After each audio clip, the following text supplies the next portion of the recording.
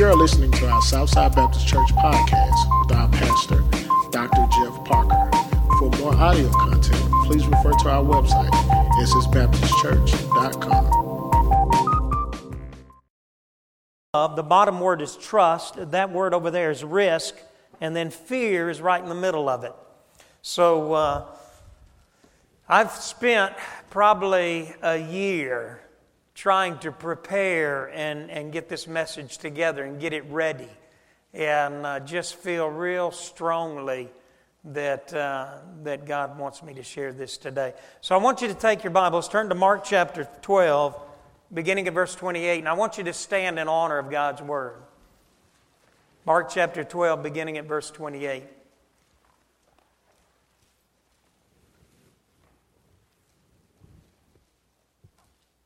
Now one of the teachers of the law came and heard them debating. Noticing that Jesus had given them a good answer, he asked him, "Of all the commandments, which is the most important?" The most important one, answered Jesus, is this. "Hear, O Israel, the Lord your God is one God. You will love the Lord your God with all your heart, with all your soul, with all your mind, and with all your strength. The second is this, you're to love your neighbor as yourself. There is no commandment greater than these." Now I want you to take a right and go over to Romans chapter 8, beginning at verse 1. Romans 8, verse 1. Romans 8, verse 1 says this, "Therefore there is now no condemnation for those who are in Christ Jesus." Now I want everyone to look this way. There'll be times that this message will be painful for you.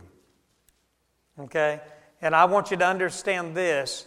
Periodically, I'm going to remind you of that verse right there. Okay? So let's look at it again. Romans 8, verse 1. "Therefore there is now no condemnation for those who are in Christ Jesus." And then look at verse 35. Look at verse 35. "Who shall separate us from the love of Christ?" Okay, again, Romans 8, verse 1. "Therefore there is now no condemnation for those who are in Christ." Now let's pray together. Our Heavenly Father, we just come to you, and Lord, we love you and we give you glory. Lord, you alone are worthy to be praised. Lord, I've been here 13 and a half years. I have never seen the enemy work like he has this morning.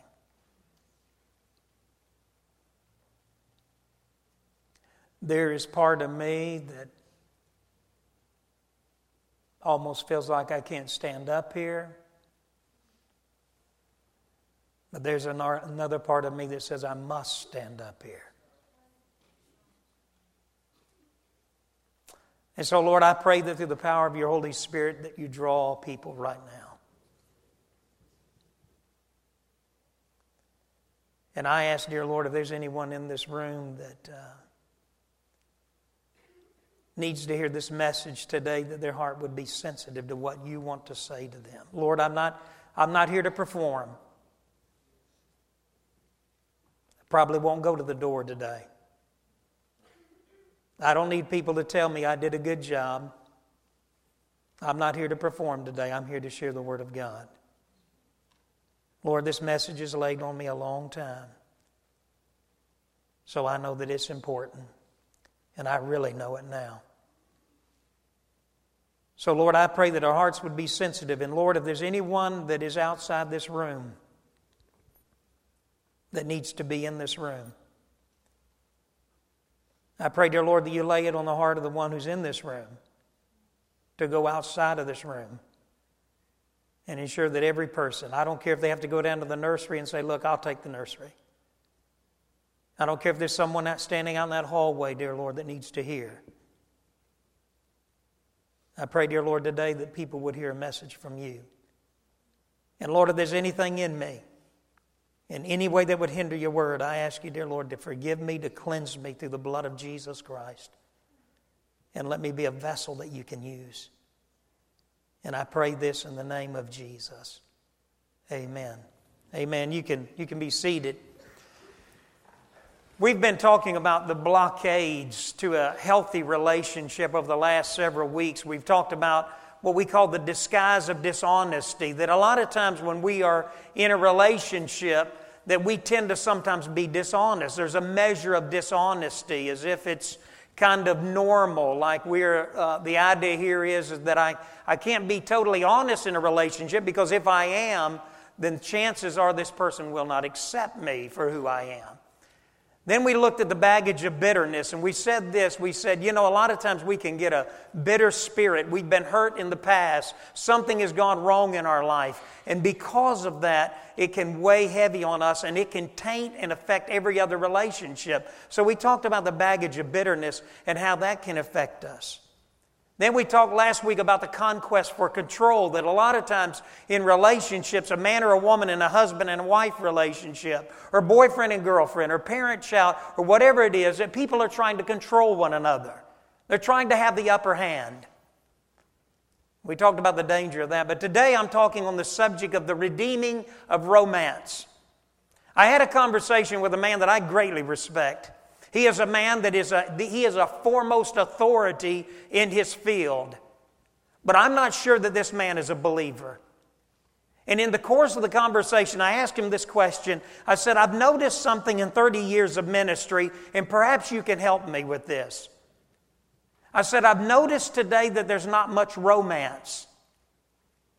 There's not much passion anymore. And I said, can I ask you something? Can I ask you your opinion? This man said something that blew me out of the water. I never expected it out of him. He said, promiscuity. As far as I know, not a believer, not a Christian. An authority in his field, in the area of behavioral science, in the area of counseling.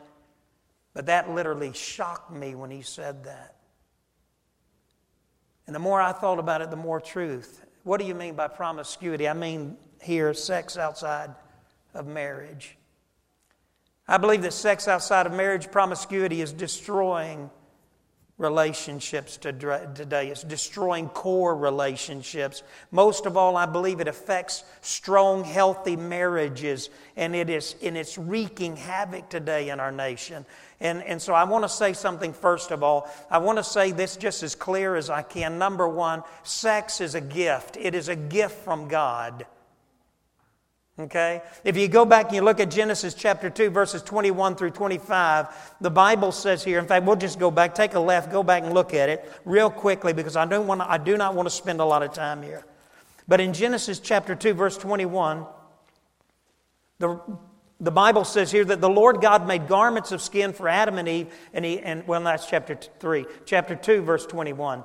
In verse 21, it says, so the Lord God caused a man to fall into a deep sleep, caused Adam to fall into a deep sleep. While he was sleeping, he took one of man's ribs. He closed up the place with the flesh. Then the Lord God made a woman from the rib he had taken out of the man. He brought her to the man. The man said, this is now bone of my bones, flesh of my flesh. She shall be called woman, for she has been taken out of man. For this reason, a man will leave his father and his mother. He will be united to his wife. That is the sexual consummation of marriage. He will be united to his wife. They will become one flesh. The man and his wife were both naked, and they felt no shame. Sex is a gift. And within the bonds of marriage, it is not just merely the propagation or the propagation of the human race. It's the consummation of physical and spiritual union. And yet in our day today, it's recreational sex. I hear the terminology today where sex is some kind of casual pastime. It's the equivalent of going and eating a meal to a lot of people. It's kind of how we end a date. We go out, we have a meal, then we have sex. But I want you to know something. It is destroying this nation today.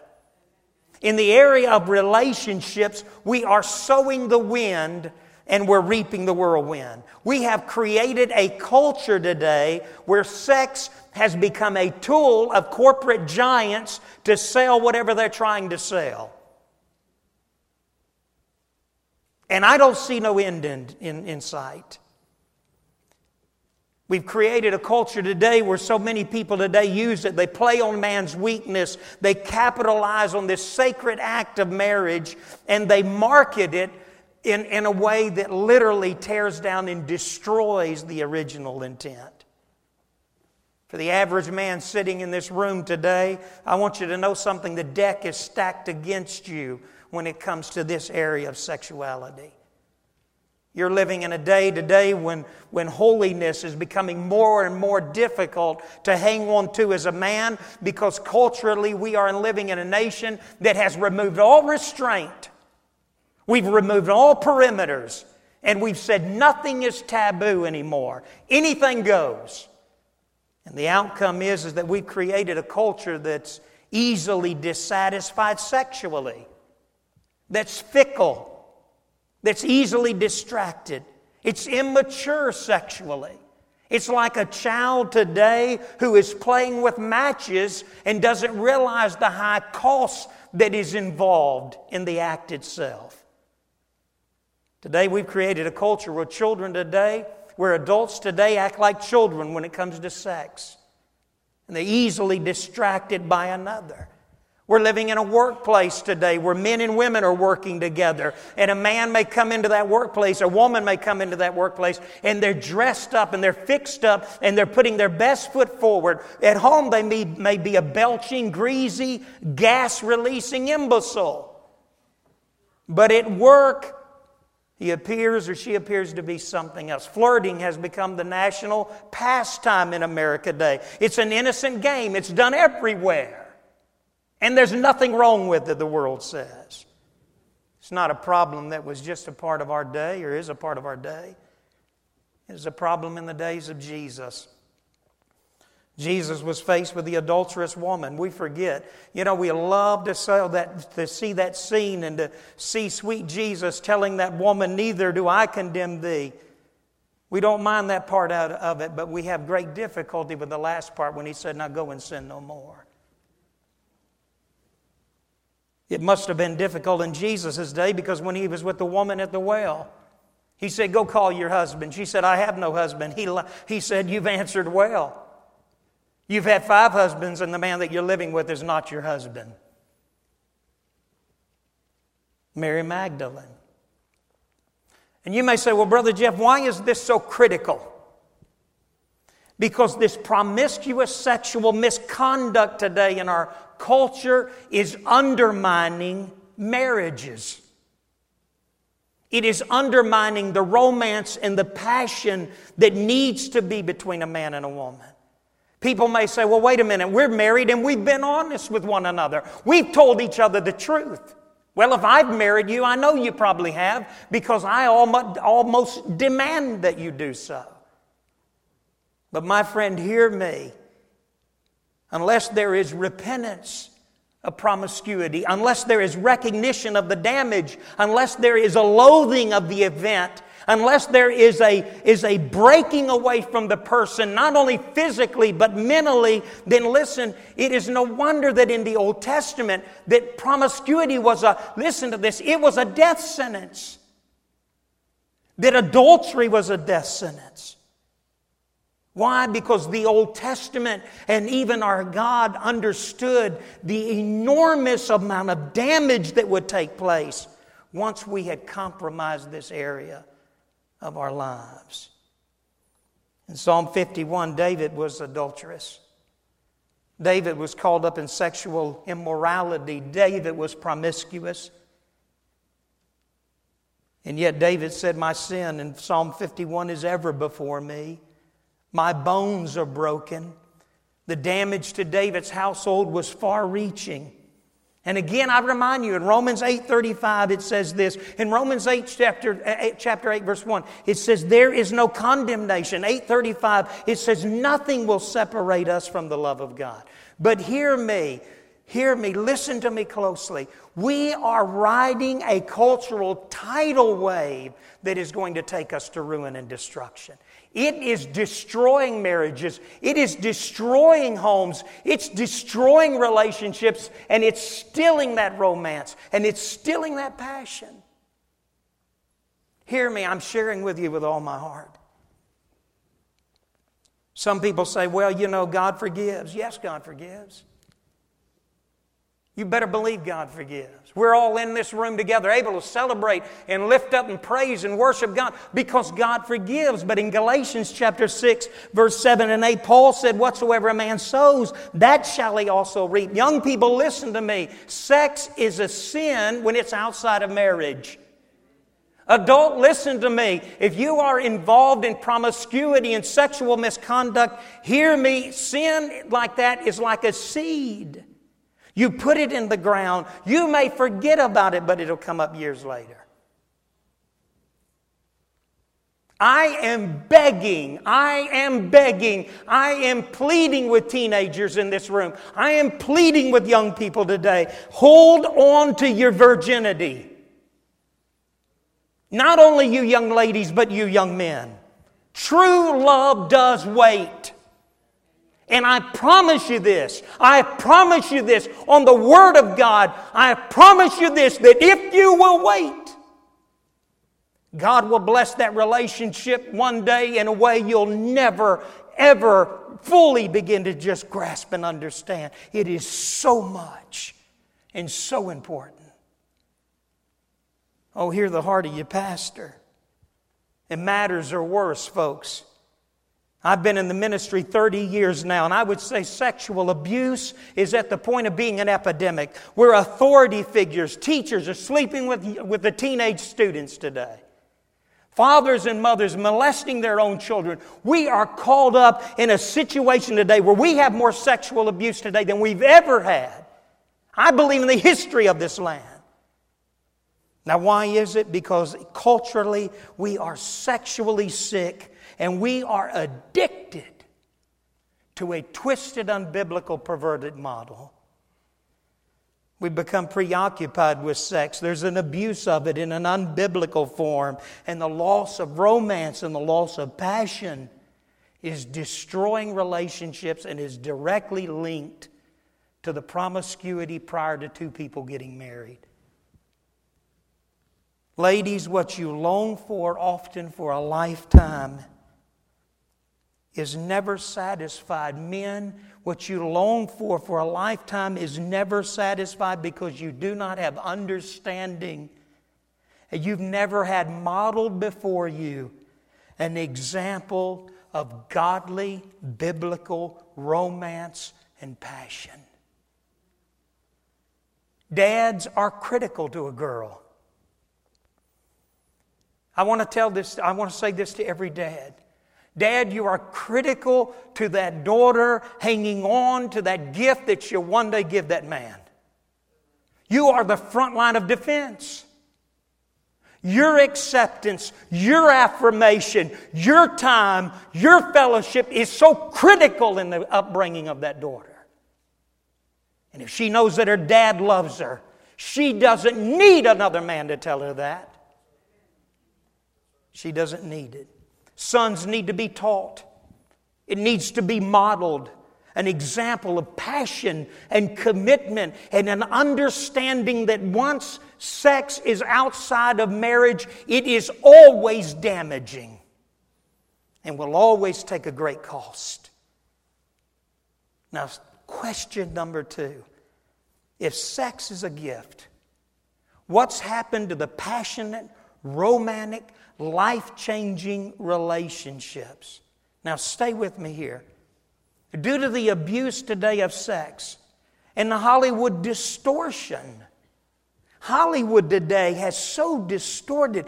My goodness, if you would have went back even 2 decades ago and showed primetime ABC, NBC, CBS, those people 20 years ago, they would have rose up in revolt and said, my God, what's happening to the nation? And now Hollywood flaunts it in our face. I'm going to tell you, hear me. Hollywood's they've either got fires, they've got rain, they've got mudslides. They are a federal disaster area in finances. Washington has been shut down for the last 2 weeks. The East Coast, from the top down to the bottom, has experienced snowfall and blizzards. In all the years of keeping record, there has never been an event like the last 2 weeks. God is shaking this nation it's as if God's put His hand on one side of this nation, a hand on the other side of this nation, and He's crying out for this nation to repent. Statement was made a couple of days ago. There had not been a homicide. There had not been a murder in Washington, D.C. They acted as if that was a miracle. The reason there hasn't been a murder is simply because God shut down Washington. God's reminded this nation we don't have a political problem. We've got a spiritual problem. And my friend, if we don't fix it pretty quick, God's not going to stomach us much longer.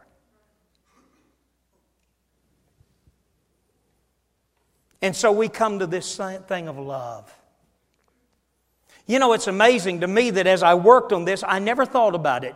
I didn't think about it till just a couple of days ago that today was Valentine's Day. That never even occurred to me. So to me, that was a miracle in and of itself. So what I did is I drew an illustration, and I want you to see this, and I want you to understand this. And I tell you what, let me do this. Take a right from Mark and go over to Ephesians, because I want you to see this. Ephesians chapter 5, verse 23. Well, let's just look at verse 25. Ephesians chapter 5, verse 25. Everybody find it and then look this way. Ephesians 5:25. God says to husbands, He says, men, He says, love your wife. Now, He says this using the word agape. And He goes on to say this. He says, men, He says, I want you to love your wife as Christ loved the church. Now, I want you and I today, I want us to understand what a biblical model of love is. You see, this is what Mark was saying in Mark chapter 12, going back to what Jesus said here. He said, listen, the most important one is this. Hear, O Israel, the Lord our God is one. Listen, this was the Shema. It was memorized by every Israelite. Every Jewish child memorized this. Then He said this. He said, love the Lord your God with all your heart, with all your soul, with all your mind, with all of your strength. But why is that so difficult? Why have we lost passion and romance today? Let me give you some things to write down. Number one, write this down. Real love, real biblical love demands risk. Now stay with me here. You may say, wait a minute, what do you mean risk? Risk what? When you love somebody, you're risking your heart, your soul, your mind, your consciousness. Listen, God says this. God says, listen, if you're going to love me, you're going to love me with your heart, your soul, your mind, your conscience, your strength, every bit of you. The only problem is that kind of love requires a risk. Ladies, hear me. Sometimes that's difficult for a man. In fact, I feel sorry for women today in our culture. Romantic, passionate love is a deep giving of oneself. It is a relinquishing of the control of the command center of our life, and it's giving it over to somebody else. You see, love is when you and I take the heart, and we actually take our heart and we lift it up toward God and we give it to somebody else. That's the picture of love. And when we do that, it makes us vulnerable. We pull down our defenses. We hand over our heart and we say, here it is. This is the most precious thing in all of the world to me, and I'm giving it to you. It's the equivalent here of a warrior who pulls back the breastplate that guards his chest and most of all guards his heart. It's the equivalent of a warrior removing his breastplate in battle. And listen, ladies, a warrior does not naturally do that. It is against his nature. A man doesn't merely guard his heart. He barricades it. He ropes it off. He walls it in. But men to passionately and romantically love that woman that God has sent in your life or is going to send in your life will require you to risk. And I'm not just talking here to men, I'm talking to the women. It is the ability to pull back and say, here's my heart, this is it, I give it to you. That's what God requires. God says, I want you to love me passionately. I want you to love me with all your heart, all your soul, all your mind, all your strength. I want you to take your heart and I want you to hand it up to me. But real love demands risk. I've had men and women look at me. I've had men look at me. Say, I just almost feel like I can't do that. And I'll say, why? Because I don't want to be hurt. I don't want to be hurt. But love demands it. Demands risk. And risk, hear me, requires trust. If I walk over to this wall and I lean against it, this is trust. If I'm tired and I lean against it, I rest. If I'm real tired and I just sit on it and I rest.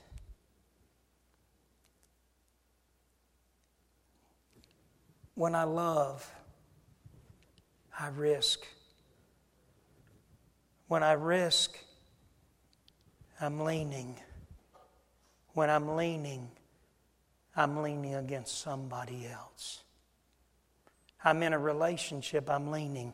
And hear me.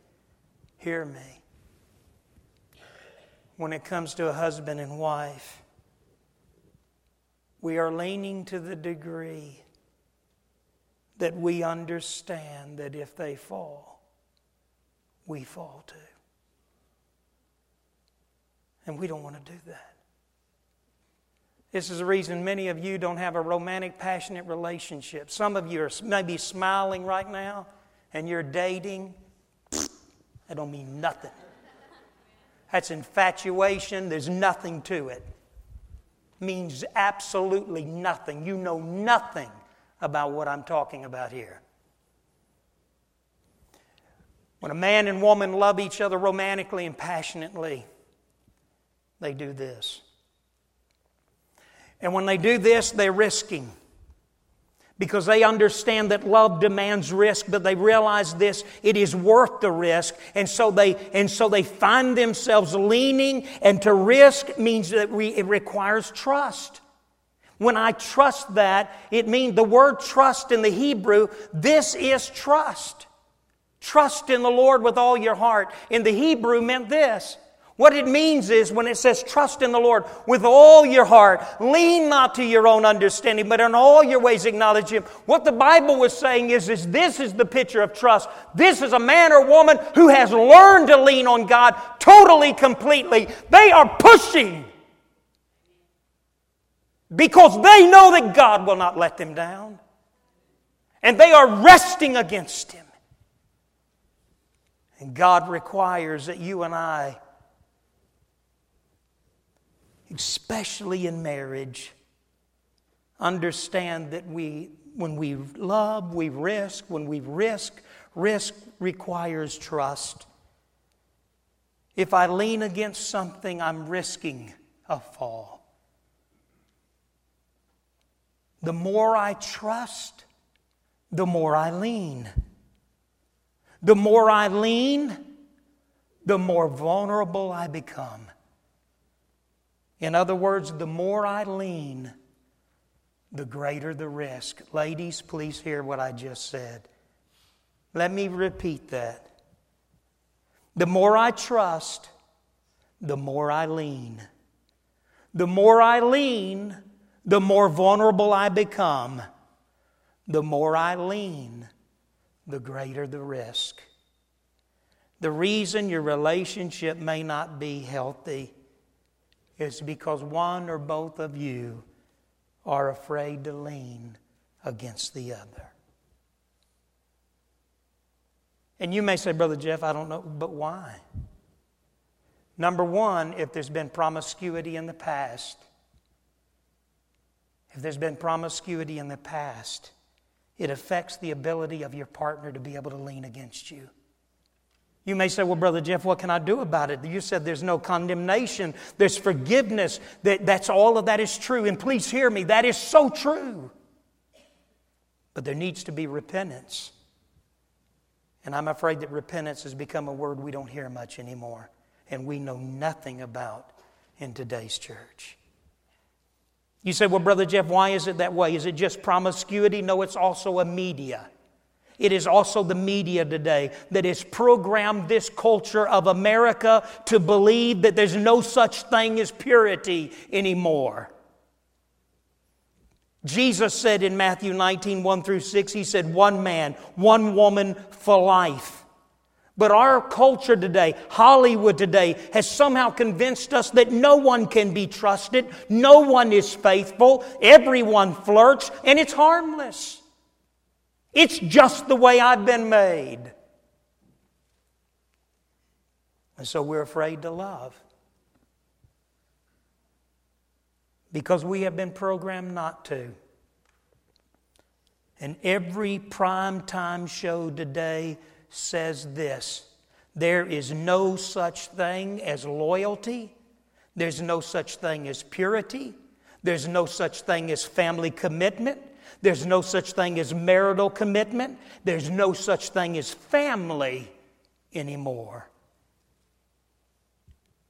Because we've been programmed to believe that. Because the movies and the industry today has told us that we cannot believe that anymore. Can I ask you a question? If there's not the trust in your marriage that there ought to be, could I ask you a question? Do you exhibit qualities that create trust? I believe Facebook will go down as a tool to the enemy.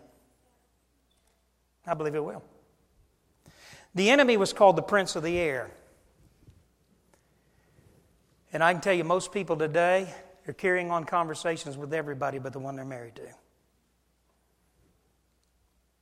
Oh, wait a minute. I wasn't talking about your spouse. I was talking about Jesus. Emails, Facebook, phones today, the workplace, the lack of accountability to partners has made this road even more difficult. Today, most people are sexually active at younger and younger ages. Listen to this, Mom and Dad. Kevin Lehman, a foremost expert on parenting, often used on The Dobson Show, said that youth are now defined, a boy is a youth at 10 years of age, and a girl is a youth at 9.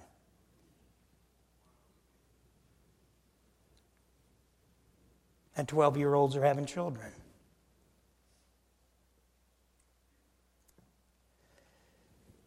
People say, well, Brother Jeff, this is hard. Hear me, romance and passion comes when you and I are repentant of our past. We put it under the blood of Jesus Christ, and then we begin to lean on a person totally and completely with abandonment. Let me give you something real quick.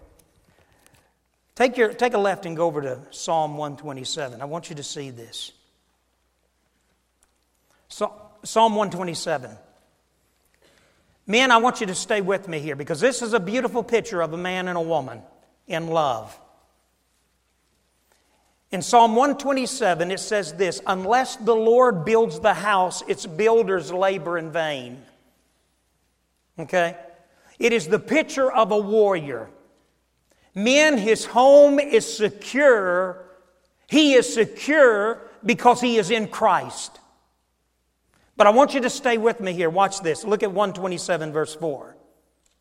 In verse 3, sons are a heritage from the Lord, children a reward from Him. Now watch verse 4. Like arrows in the hands of a warrior are sons born in one's youth. Okay, now the Bible basically says this. It says, blessed is the man whose quiver is full. So men, stay with me here. A man of God is secure because he's in Christ. Because see, unless the Lord builds the house. So here is a man, he is a God-built man. He is secure. Okay, now you've got to see that, men. Stay with me here. He is a warrior. Behind him is a quiver. And that quiver is and then that quiver is arrows. But those arrows are not merely arrows. This is the picture of a man who has children in the quiver, and he's reaching out and he fires, and he's firing at his enemy. And his enemy is the devil. His enemy is the darkness. He's actually firing in future generations. As his enemy lifts his head, he pulls out an arrow. He pulls back and he fires away at his enemy. And his enemy is going to feel the effects. When he's dead and gone, he's still going to feel his children and his grandchildren and his great-grandchildren and his great-great-grandchildren, and on he goes, because he's firing at the enemy. So this is a warrior. He's secure. He's in Christ. His children are secure. He's like a warrior fighting his enemy. But I want you to see this, ladies. Here it comes. Look at Psalm 128, verse 3. Your wife will be like a fruitful vine within your house. Wow. Men, remember, he stands like a wall. He's like a rock. Why? Because he's securely planted on the rock of ages. He has his quiver. He's in battle. He's a warrior. But the Bible says his wife is like a vine. Can I ask you something? What does a vine have to have? It has to have something to climb and to cling to. Men, hear me. He's secure. He's in Christ. His children are like arrows behind him. He's fighting against an enemy. His wife is standing. She's able to cling to his side because he is unmovable. But the tragedy is, you can't, ladies, cling if you won't trust and you won't risk. Men, you can't trust. You can't be the man God would have you to be if you can't trust and be secure in Christ. Real love requires risk. Real love requires trust. And then lastly, real love requires that you give control. You see, there comes a point here, I'm in control. Everybody stay with me. I'm in control.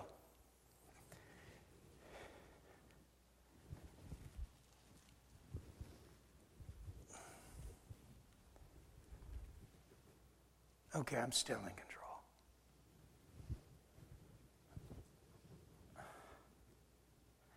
I'm not in control anymore. I am leaning and resting to the degree that if this wall falls, I'm going down. Some of you in this room, your relationships will never be what God wants them to be because you're not willing to do this with anybody, nobody, because you don't trust nobody. I want to talk to you for a second. you don't trust God. You see, real love requires that you and I give up trust, that we give up risk, that we give up control, and we find ourselves at this point leaning. And hear me, when I am leaning to this degree, when I fall, the cost will be great.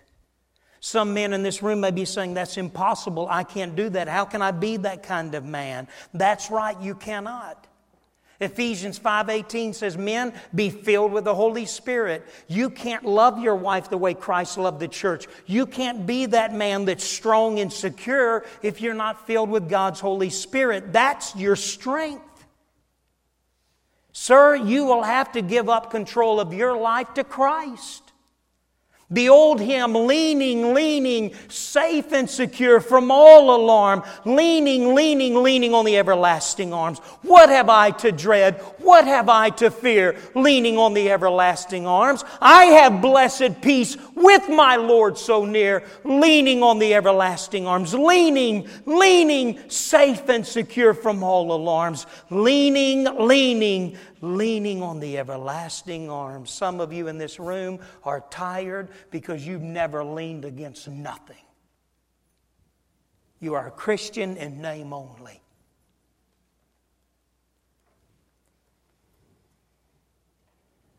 And you're going to have to give up control. You're going to have to risk. And you're going to have to trust if you're ever going to love.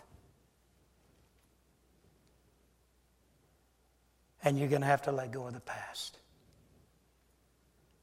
Some men in this room need to take the face of their wife in their hands. They need to kiss her.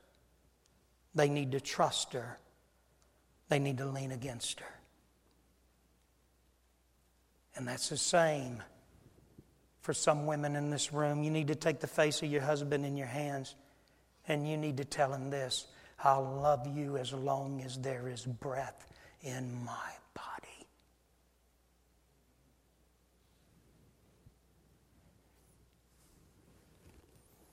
Because, sir, ma'am, you're going to have to teach that to your children.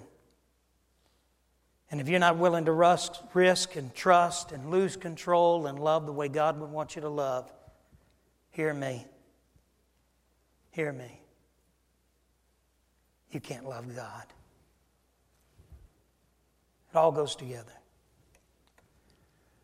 Amy's here today. I asked her to be here. A while back, I had oral surgery on about 3 places in my mouth. One of them just throbbed and hurt. I mean, it just hurt so much. So finally I told Amy, I said, this thing is hurting so bad, I just need to come in. Of course, Amy's a dentist, so she told me, said, well, Dad, come down to Byram and I'll take a look at it. So here my daughter comes in with her white coat and her outfit on and sits down and looks down at me, has her mask and pulls it down across her face and has an assistant there and she's looking. She tells the assistant, said, do some x-rays. Let's make sure that everything is right, and did this and that.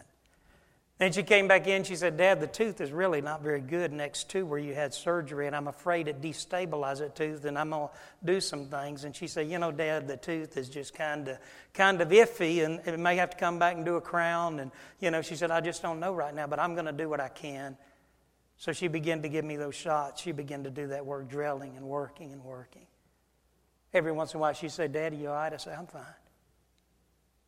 She'd carry on a conversation with the assistant, and they'd go on and on. And finally she looked back, she said, Dad, I'm pretty proud of this. I think it'll last a little while. I don't know how long, but it'll last a little while. And she'd pat me. Just like a parent would a child. Now she was the parent. She would pat me and say, you all right, Dad? You all right, Dad? Afterwards, she got through to go somewhere else, to go to another operatory to do whatever she had to do. The assistant was standing there cleaning up, straightening up. I was sitting up in the chair. The assistant looked at me and she said, she kind of smiled. She said, what do you think? Your daughter's a dentist and She's working on you. And she said, I'd noticed sometimes the way you looked at her when she was talking. She said, what were you thinking? Kind of tears. I said, I was thinking of the wisp of red fuzz on her head the first time I saw her. I was thinking of the crystal blue eyes that squinted and adjusted to the lighting after a very difficult delivery, and they were looking at me.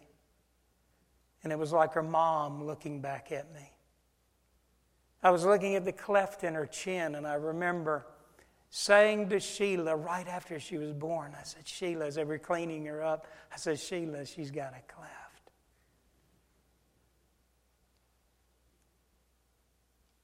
And then I remember this. I remember an explosion of love when I saw her for the first time. I didn't know where it came from. I mean, here I had a 7-pound, 11-ounce, 20 and a half inch long little baby given to me, and I sat there and looked at it, and just an explosion of love. And I almost thought, what's happening to me? I would die for this.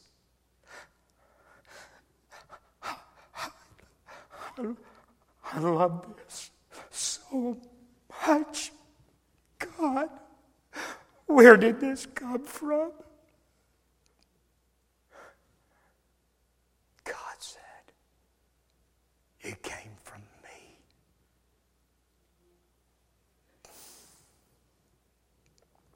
This nation needs an explosion of godly love.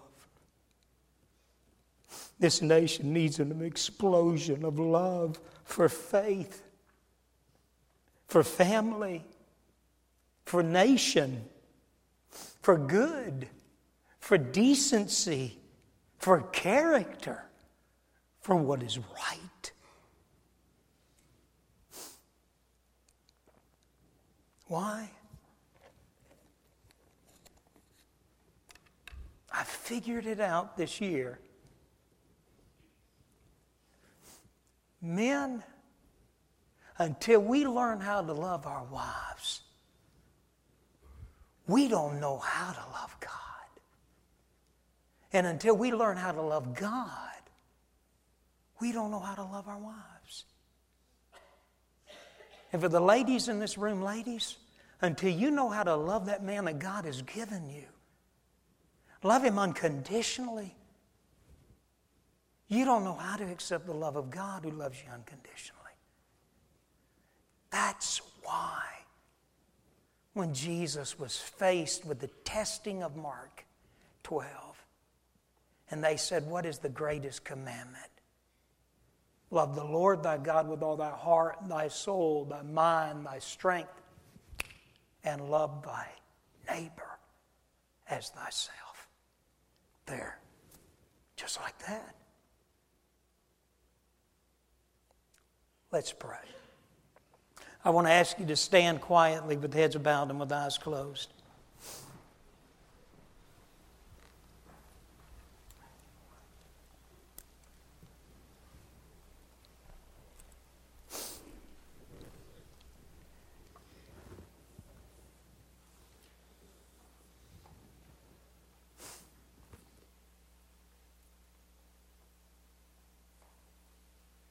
God may be dealing with you right now.